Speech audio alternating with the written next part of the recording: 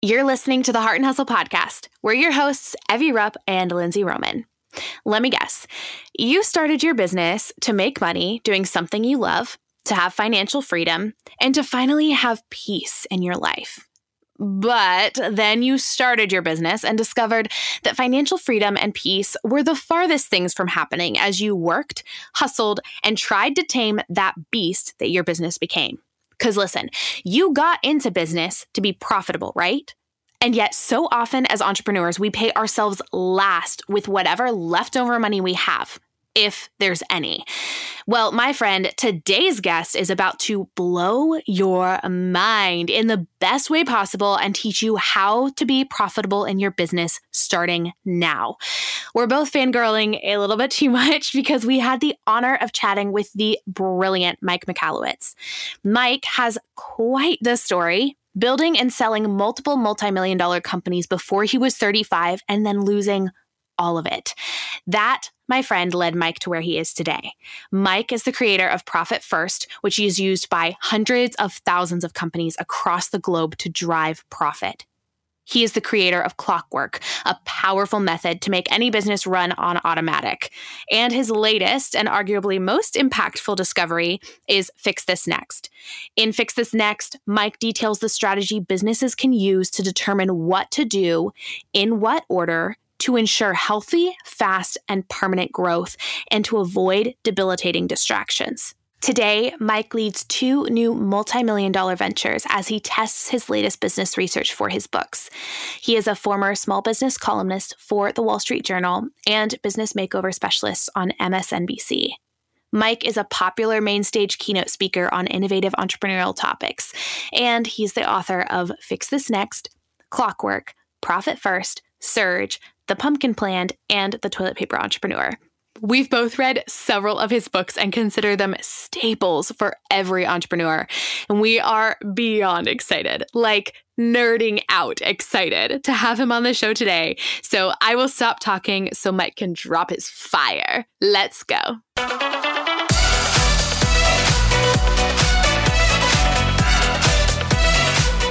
You're listening to the Heart and Hustle podcast with Evie Rupp and Lindsay Roman, 2 photographers turned entrepreneurs and founders of the Heart University. If you're a creative entrepreneur or a motivated dreamer wanting to make the most of your life, this podcast is for you. Each week, Evie and Lindsay bring you actionable tools to uplevel your business and life. So if you're ready to step up to the plate and pursue your God-given potential, you're in the right place. You're ready to live your life and run your business to its fullest? Then buckle up, because here are your hosts, Evie and Lindsay. Mike, welcome to the Heart and Hustle podcast. We are beyond excited to have you as our guest today. Well, it's a joy to be here, Lindsay. Thanks for having me. And hi, Evie. Hi. So literally, I'm trying not to fangirl on the episode, so don't mind me throughout this entire time. We are obsessed with your books, and you just are such a brilliant business mind, and so we are really excited to talk to you today. Well, that means the world to me. Thanks. Yeah. Well, so Mike, you have built multi-million-dollar companies. You're a speaker, a best-selling author, and just so incredibly smart. We would love to hear your story and how you got to where you are today. Tell the listeners all about you. All right, so I'll get right to the meat of it. I drank my way into entrepreneurship. This is not a tip, by the way. I remember I graduated college. I never aspired to be an entrepreneur. I didn't have like the entrepreneurial journey when I was a kid, any of that stuff. I wasn't like collecting newspapers and having friends distribute them like you hear some of those stories. But I thought I'd get a job after college, and I did. It sucked. I worked at a computer store. I was the kid that was selling you like a printer, like a dot matrix printer back then, if you would buy a computer. And one night I went out for drinks with another guy at the store, and we were just like lamenting how the boss sat in the back of the shop smoking cigars, counting money.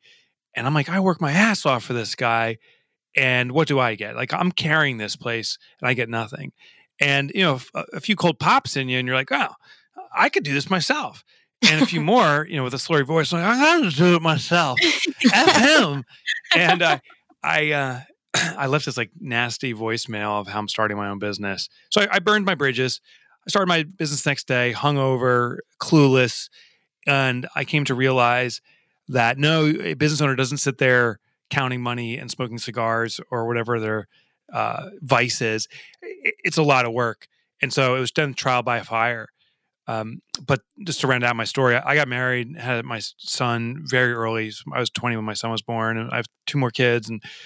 And so I told my wife, I'm like, we're going to be rich. I'm starting a business. This is how we're going to make it.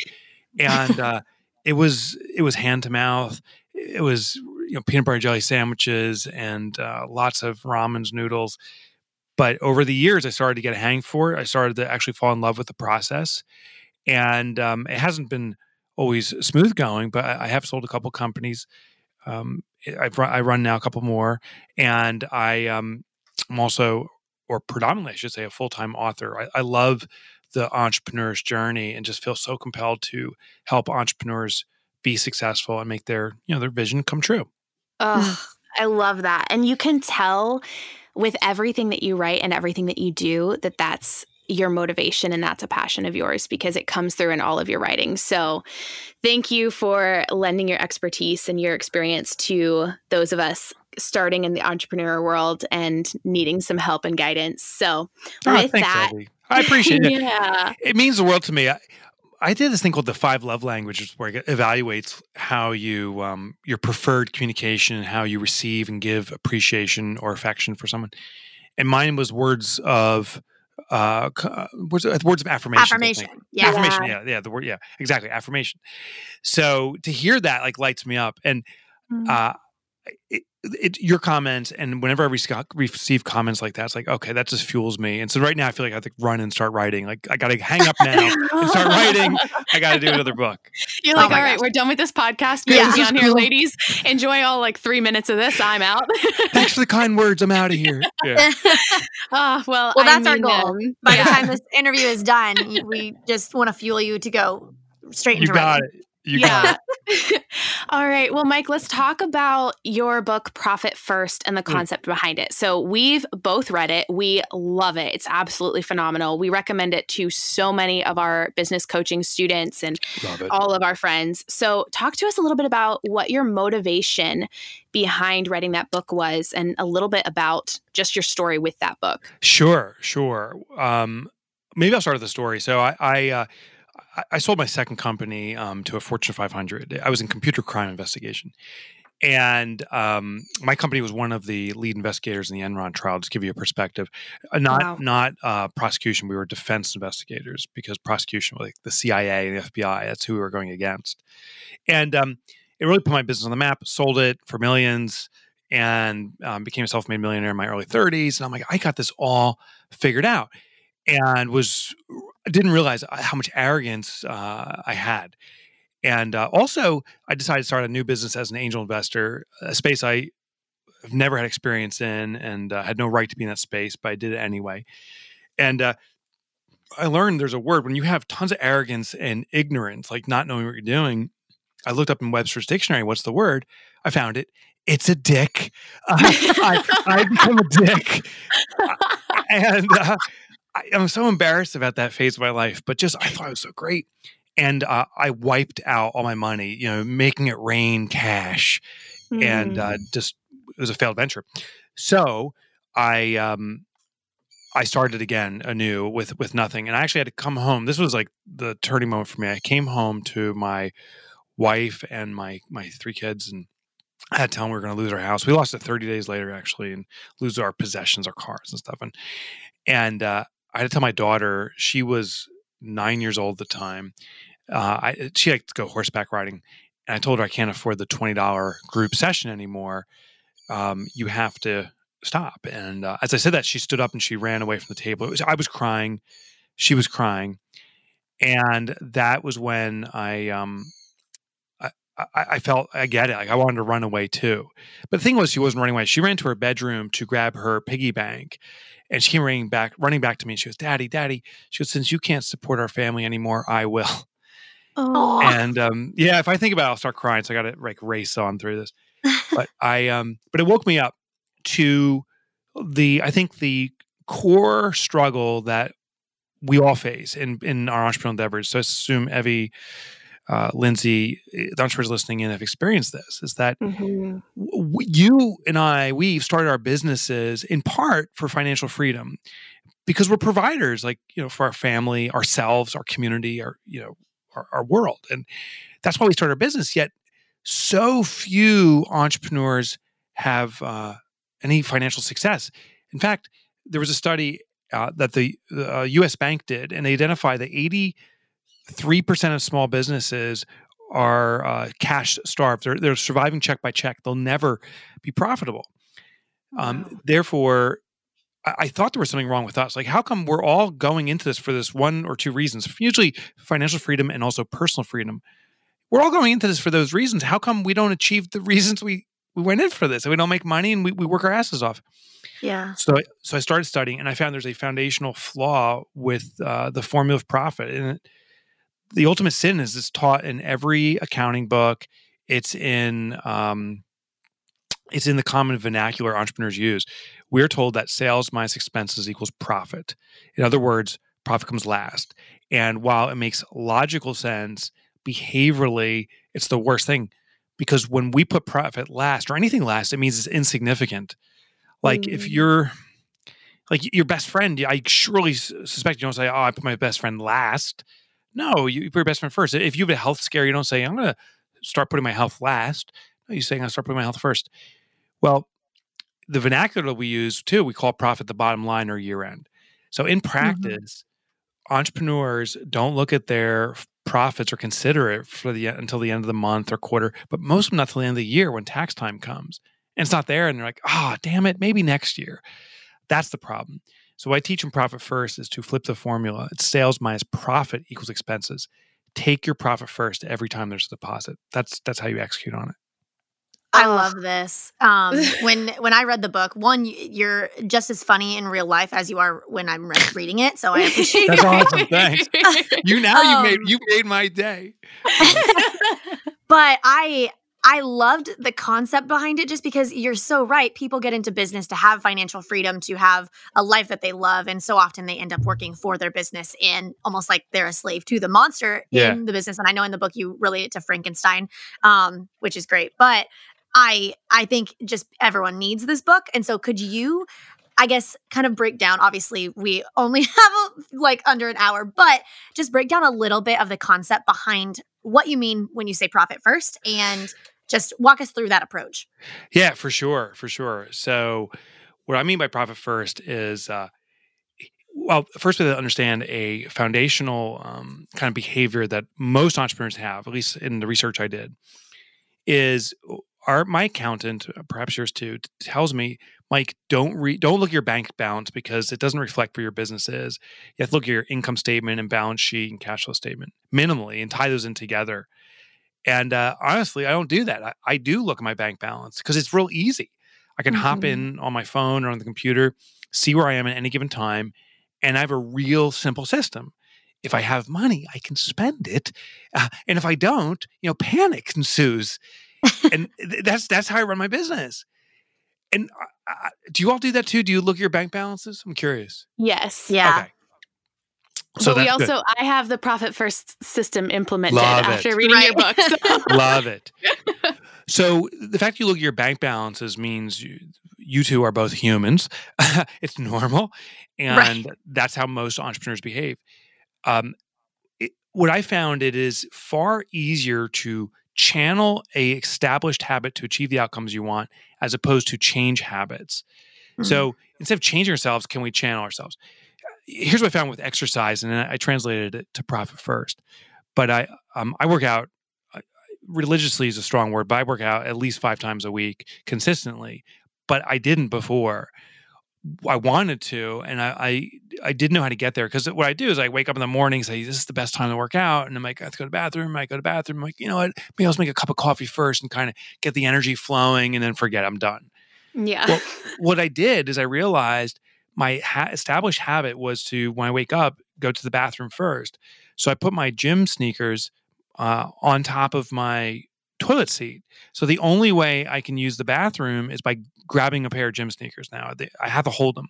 And the second I'm holding them, I'm like, "Oh, just put them on your feet." And that changed everything, because it worked with what I was already doing.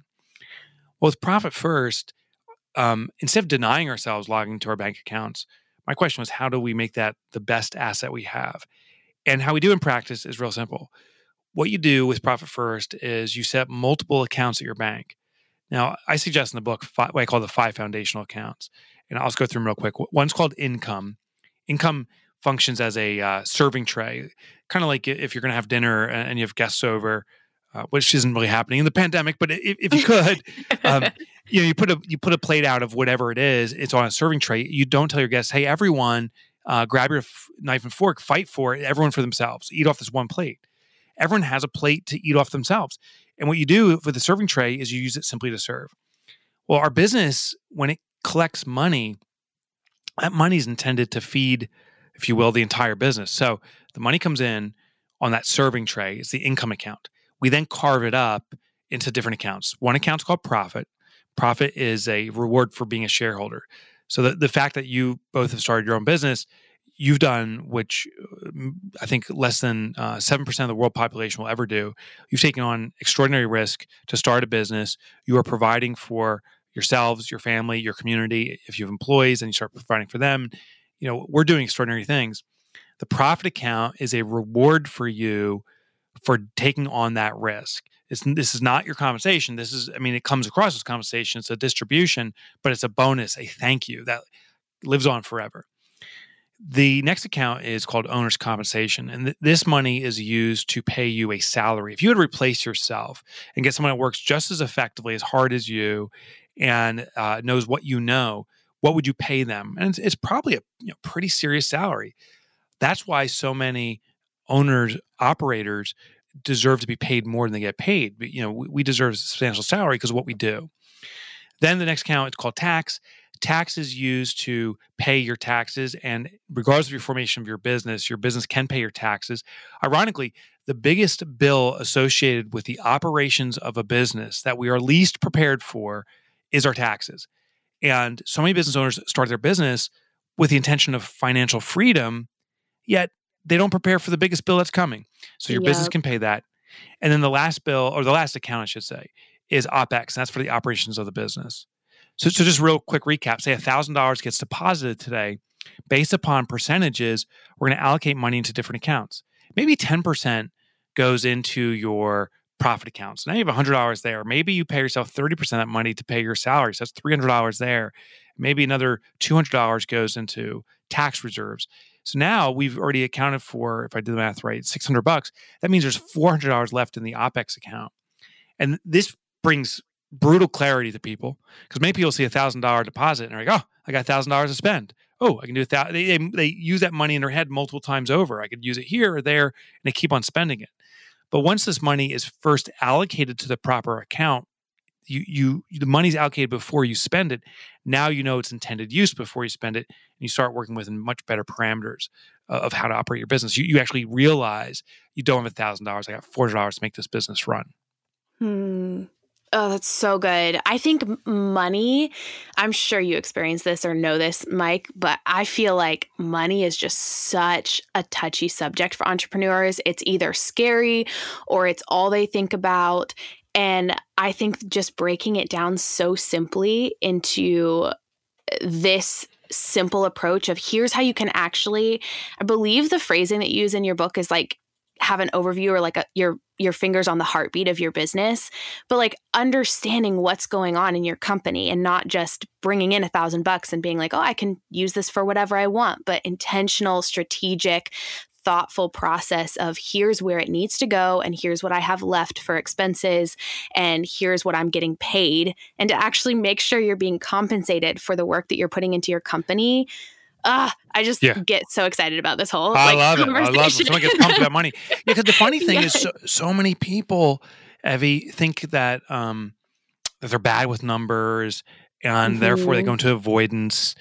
And that's the worst thing you can do.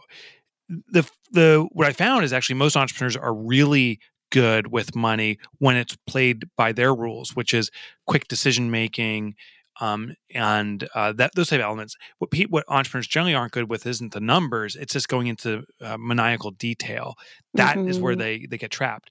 So this system, It's a cash management system. It's not an accounting system. Some people confuse that. It's a simple cash management system. It allows you at a flash to identify what money's available for what purpose, and you start working within those parameters. And then the accounting, when it comes to those accounting components, that's where your bookkeeper or accountant can give you the specific information you need. So Profit First won't allow you necessarily to do an analysis on job costing, like, these jobs we make money, these jobs we lose money. Profit First is never intended for that. It simply ensures that you're always taking your cash profit first and reserving it, and you're reverse engineering everything else. And then when you need to go in the detail, which is actually very infrequently, but when you do, that's when you do the traditional accounting. So it's like going to the bathroom, putting gym shoes on now. It's just you log into your bank account and you're cash managing appropriately.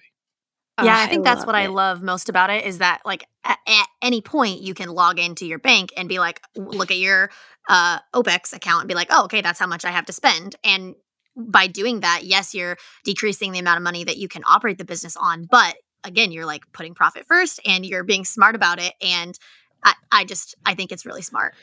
Because it allows us, to your point, you can log in anytime. In fact, I'd argue you want to log in more often than ever.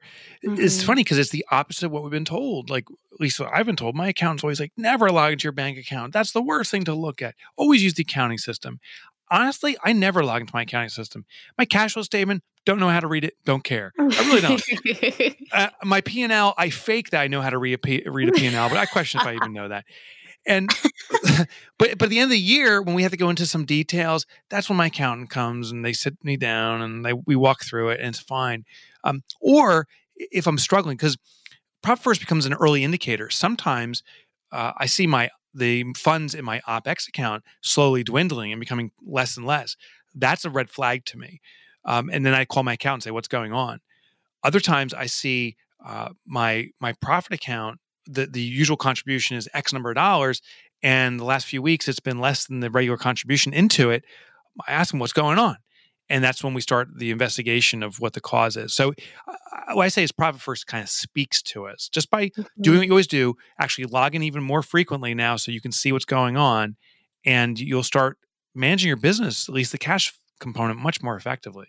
Yeah. I love that. And I think so many entrepreneurs are just genuinely intimidated by money. Yeah. And so they don't want to have any sort of hands on it, even though that's honestly probably why they're running their own business or started the entrepreneurial journey.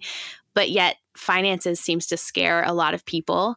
So having just a simple game plan of here's how to get an overview of your finances and your business and the health of what you're doing and how it's working, and prepare for taxes and actually pay yourself. And I love it. Does Instagram scare the heck out of you? Feeling like you're always struggling to save time on the good old gram while also creating flawless branded professional content for it? We feel you. We have made a special little something just for you. We created a PDF with our top 5 apps we use in conjunction with Instagram to create smooth, professional content while saving us time and energy. This is a list compiled after years of using Instagram and searching for all the secret pro tools to make our jobs easier. If you've ever wondered, how the heck did she do this? Or how did she make that?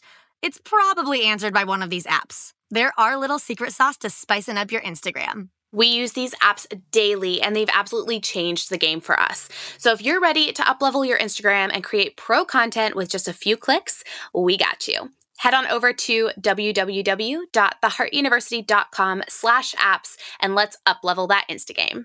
That's APPS, y'all. Hey, Heart fam, we had to interrupt this episode real quick to share with you something that's revolutionized our workflow. Everyone always asks Evie and I what the #1 investment is that we've made in our businesses. Without a doubt, the best investment we've ever made to get our life and time back is HoneyBook, a client relations management software. We both use HoneyBook every single day and legit could not live without it. It's an all-in-one project management tool that's designed specifically for creative entrepreneurs. I honestly don't know what I would do without HoneyBook. It streamlines everything. Email conversations, client workflow, contracts, invoicing, calendar integration. HoneyBook literally coordinates everything for my business. They thought of everything that a creative entrepreneur could need and combined it all in one place. From templates, brand customization, an app so that you can send invoices while you're on the go, all the way to the little ka-ching sound your phone makes every time you get paid, aka my favorite part.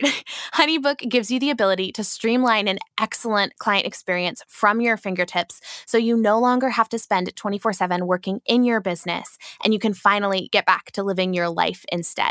Guys, we know you're going to love HoneyBook just as much as we do. In addition to a free 7-day trial, we have an exclusive offer just for our podcast listeners. 50% off your first year of HoneyBook. Guys, that's a $200 value. All you have to do is go to share.honeybook.com/heart and claim your discount.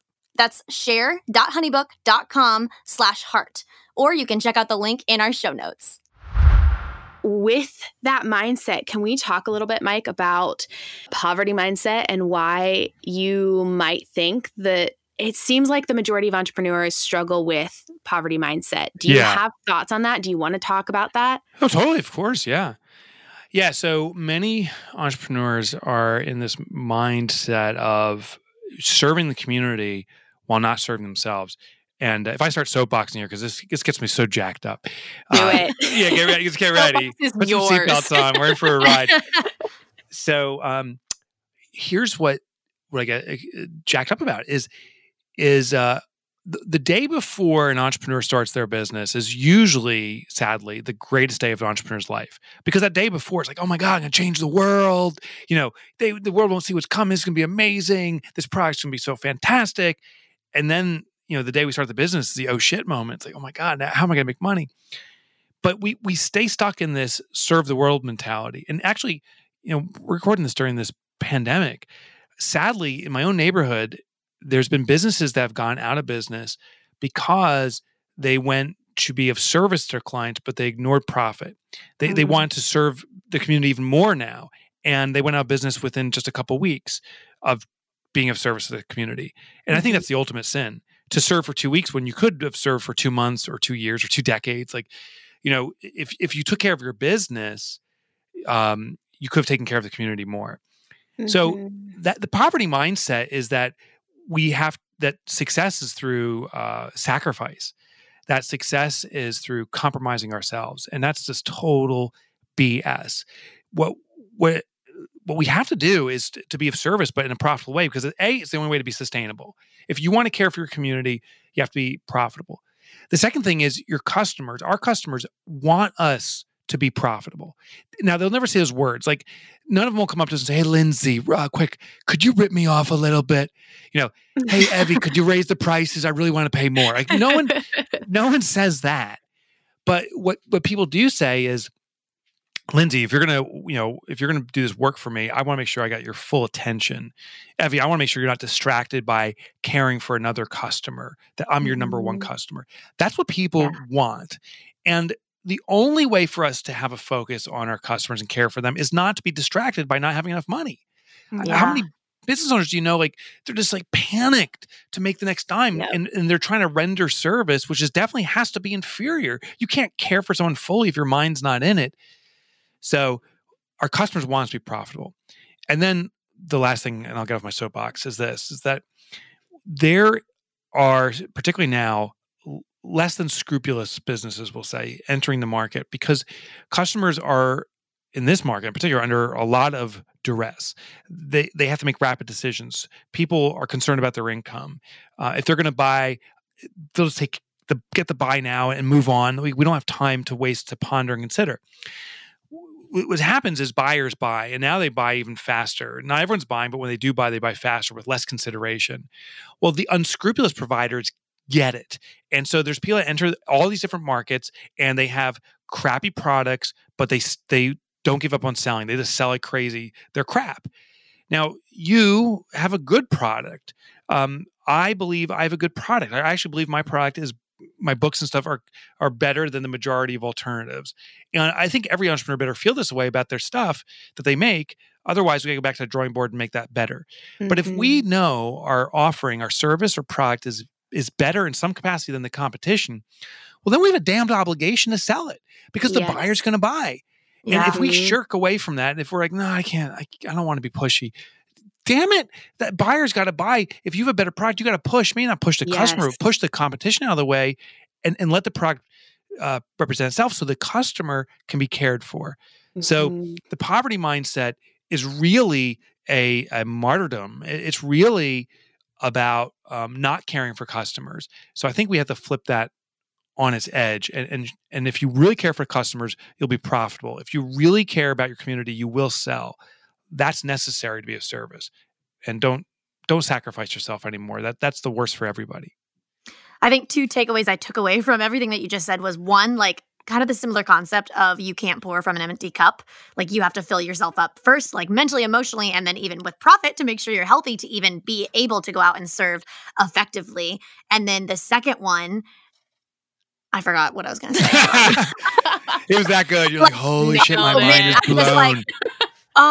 It was right there, and then it just dropped. Isn't that the worst? Isn't that the worst? Brain. Is it the service? Whatever you do not edit this part out. This is pure gold. No, I got it. You need to have, I always say this to my students, you need to believe that what you sell is life-changing. Otherwise, why are you selling it? Like if you don't have that confidence behind it, which is what you just said reminded me of. Okay. Amen, sister. I'm with you 100%. Okay, next question. If a listener is hearing this and hearing all your gold and all your wisdom and wants to start getting profit first practically implemented in their business now, what would be your top tips for making that first step towards this system? You get to the bank immediately. And listen, nowadays you don't even have to do it, right? You can just do it over email. Everything's remote now. But get an account set up. My suggestion, though, is just one account. I wouldn't do all 5. The reason is we risk overwhelm. It's like if you haven't exercised in a while, you're like, I got to get back to the gym or running. Don't run a marathon. Don't throw on tons of weight. Just get to the gym and do something so that you start building that habit up again. Start slow and let it grow. So step 1 is just get a profit account set up. That's it. Nothing else. Step 2 is allocate 1% of any of your income to that profit account. And that's it. So now if $1,000 comes in, I'm saying take $10 because if you can run your business off $1,000, you can run your business off of $990. The impact is insignificant. But what's very significant is now you have $10 in that profit account and you'll start building the profit muscle. And maybe over a few weeks or a few months, you change it to 2% and 3% and let it grow. But the key is to take action immediately, but small, manageable action and let it start building on itself. That's what I would do. So good. And I want to just give my like personal testimony to anyone listening to this.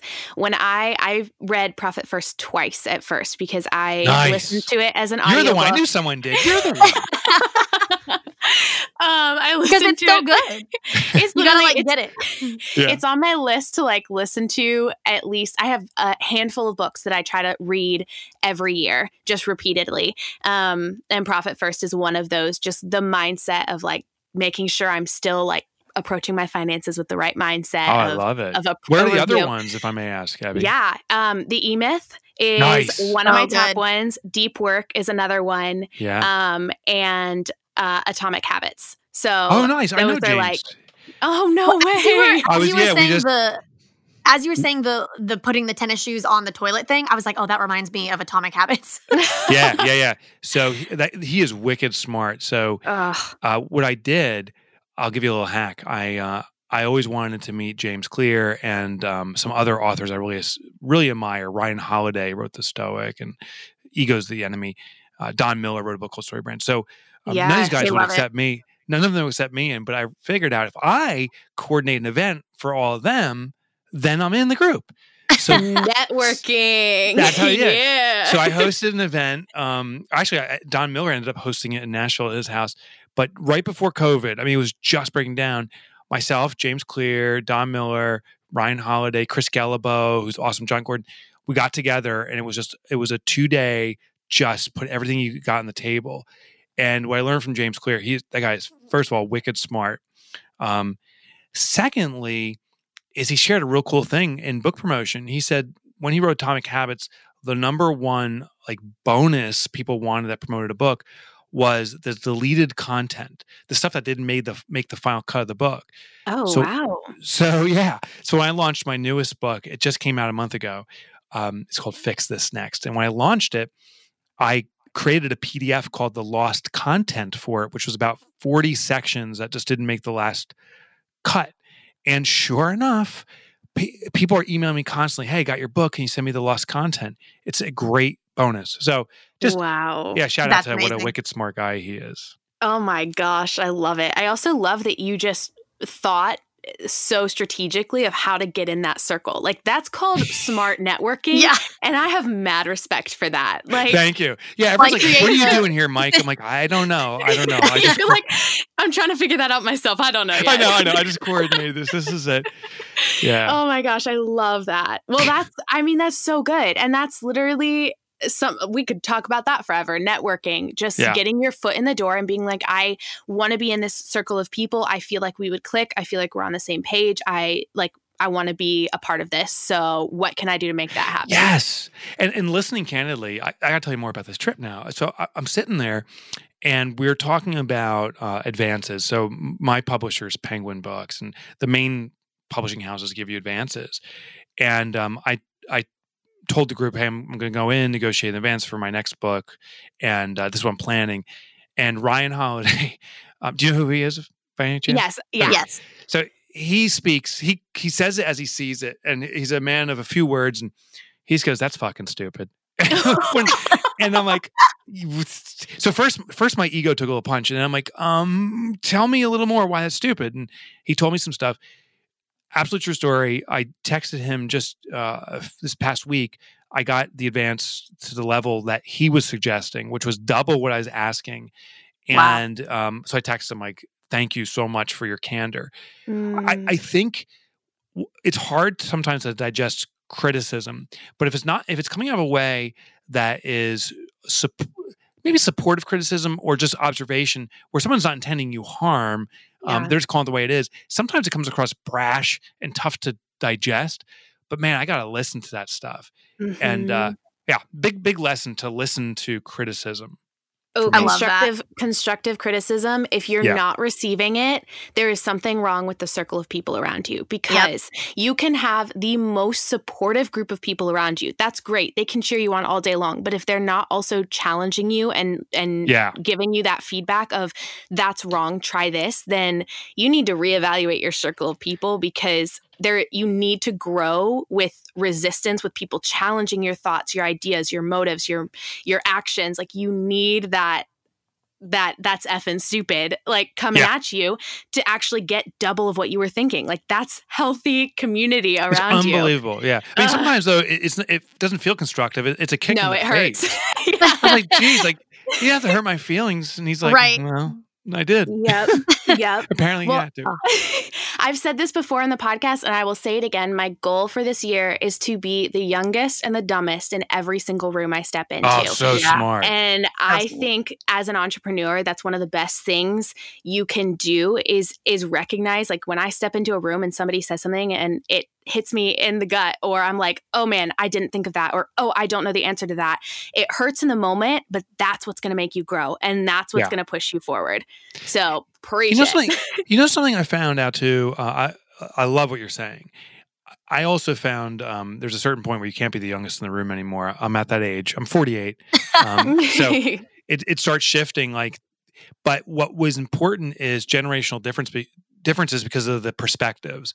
So Ryan is like 15 years younger than me, and he gave the most valuable feedback, at least for that component, over everybody else. Everyone else gave great feedback, but his was particularly poignant. Mm-hmm. And I think before I was putting age with wisdom, and now I'm starting to realize, oh, no. Wisdom's at all ages if you listen for it, That's so good. That's why we always try to get different, like, genders and different ages all as guests on this podcast. Yeah. So that way we're not just in our own little bubble of like 20-something women, like, which is primarily our audience, but gender, to cross the gender barrier is very important for mentoring. Some of my closest mentors are female, and I'll tell you how important it was, because this is just how clueless if you can be if you're just in a singular gender space. So I'm launching my first book. This is like 12 years ago, called Toilet Paper Entrepreneur, and on the website, I'm holding the book, and I have it open. You can see my wedding ring.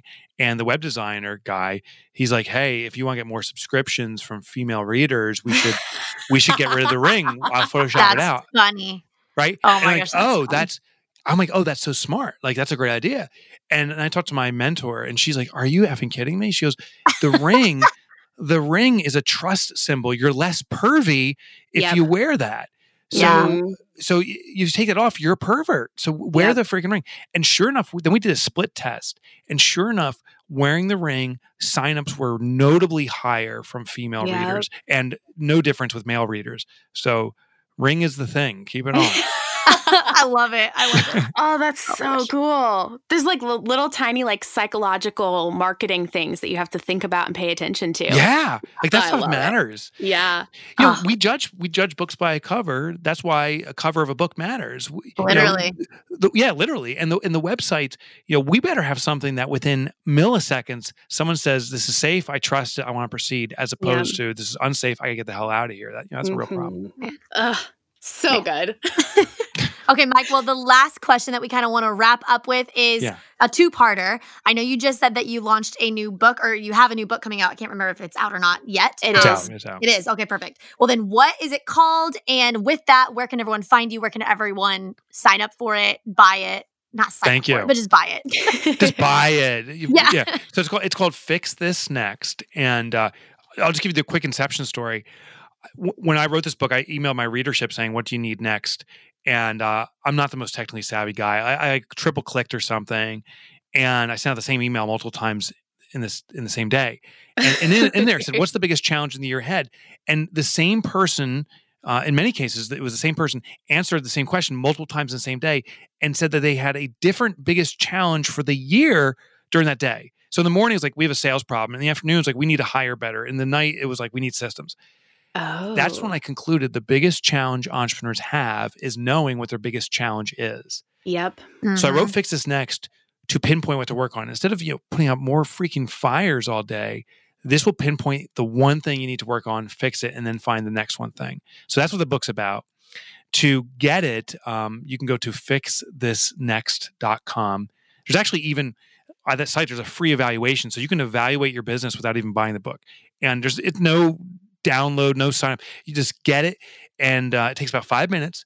And once you're done, it'll pinpoint where you have an issue in your business right now, the most important issue to fix. So again, that's fixthisnext.com. All right. Well, now I know what I'm going to put on my reading list next. Cool. It's going straight on the top. I'm so excited. I love it. I think it's my best work. I'm really proud of this book. I think it's the most important work I've done. So thank you. That's amazing. I'm so ready to read it. I didn't realize it was out, so it's definitely on my reading list now. I was typing it up while you were even like telling what it's about. I'm like, perfect. Nice. So to everyone that's listening to this, go get Profit First. Go get Fix This Next. Go get pretty much like all of Mike's books because they're all amazing. Yes. Yeah. No, seriously, they are. And Mike, thank you so much for being here today, for giving so much of your expertise and your knowledge. This is seriously such an honor to have you on the podcast. And I'm so excited to see how people freak out over what you dropped today. This is such a good topic that needs to be talked about more, especially our audience is a lot of creative entrepreneurs. And I think money is really a tough topic for creatives. Sure. So I'm so excited to see how people receive this and what they learn from this and what they take away. Yeah. Evie, thank you. Lindsay, it means the world to me for you guys to say that. And yes, creatives, they're responsible to make money. And I know it can be scary and daunting, but they got it. They'll figure it out. This will serve them, I'm sure. Yes. Yes, and they need to go read your books because that'll just take them to the next level. This is just a taste. This is like the appetizer, the teaser. Love it. All right. Thank you so much, Mike. You're the best. Thank you. Take care.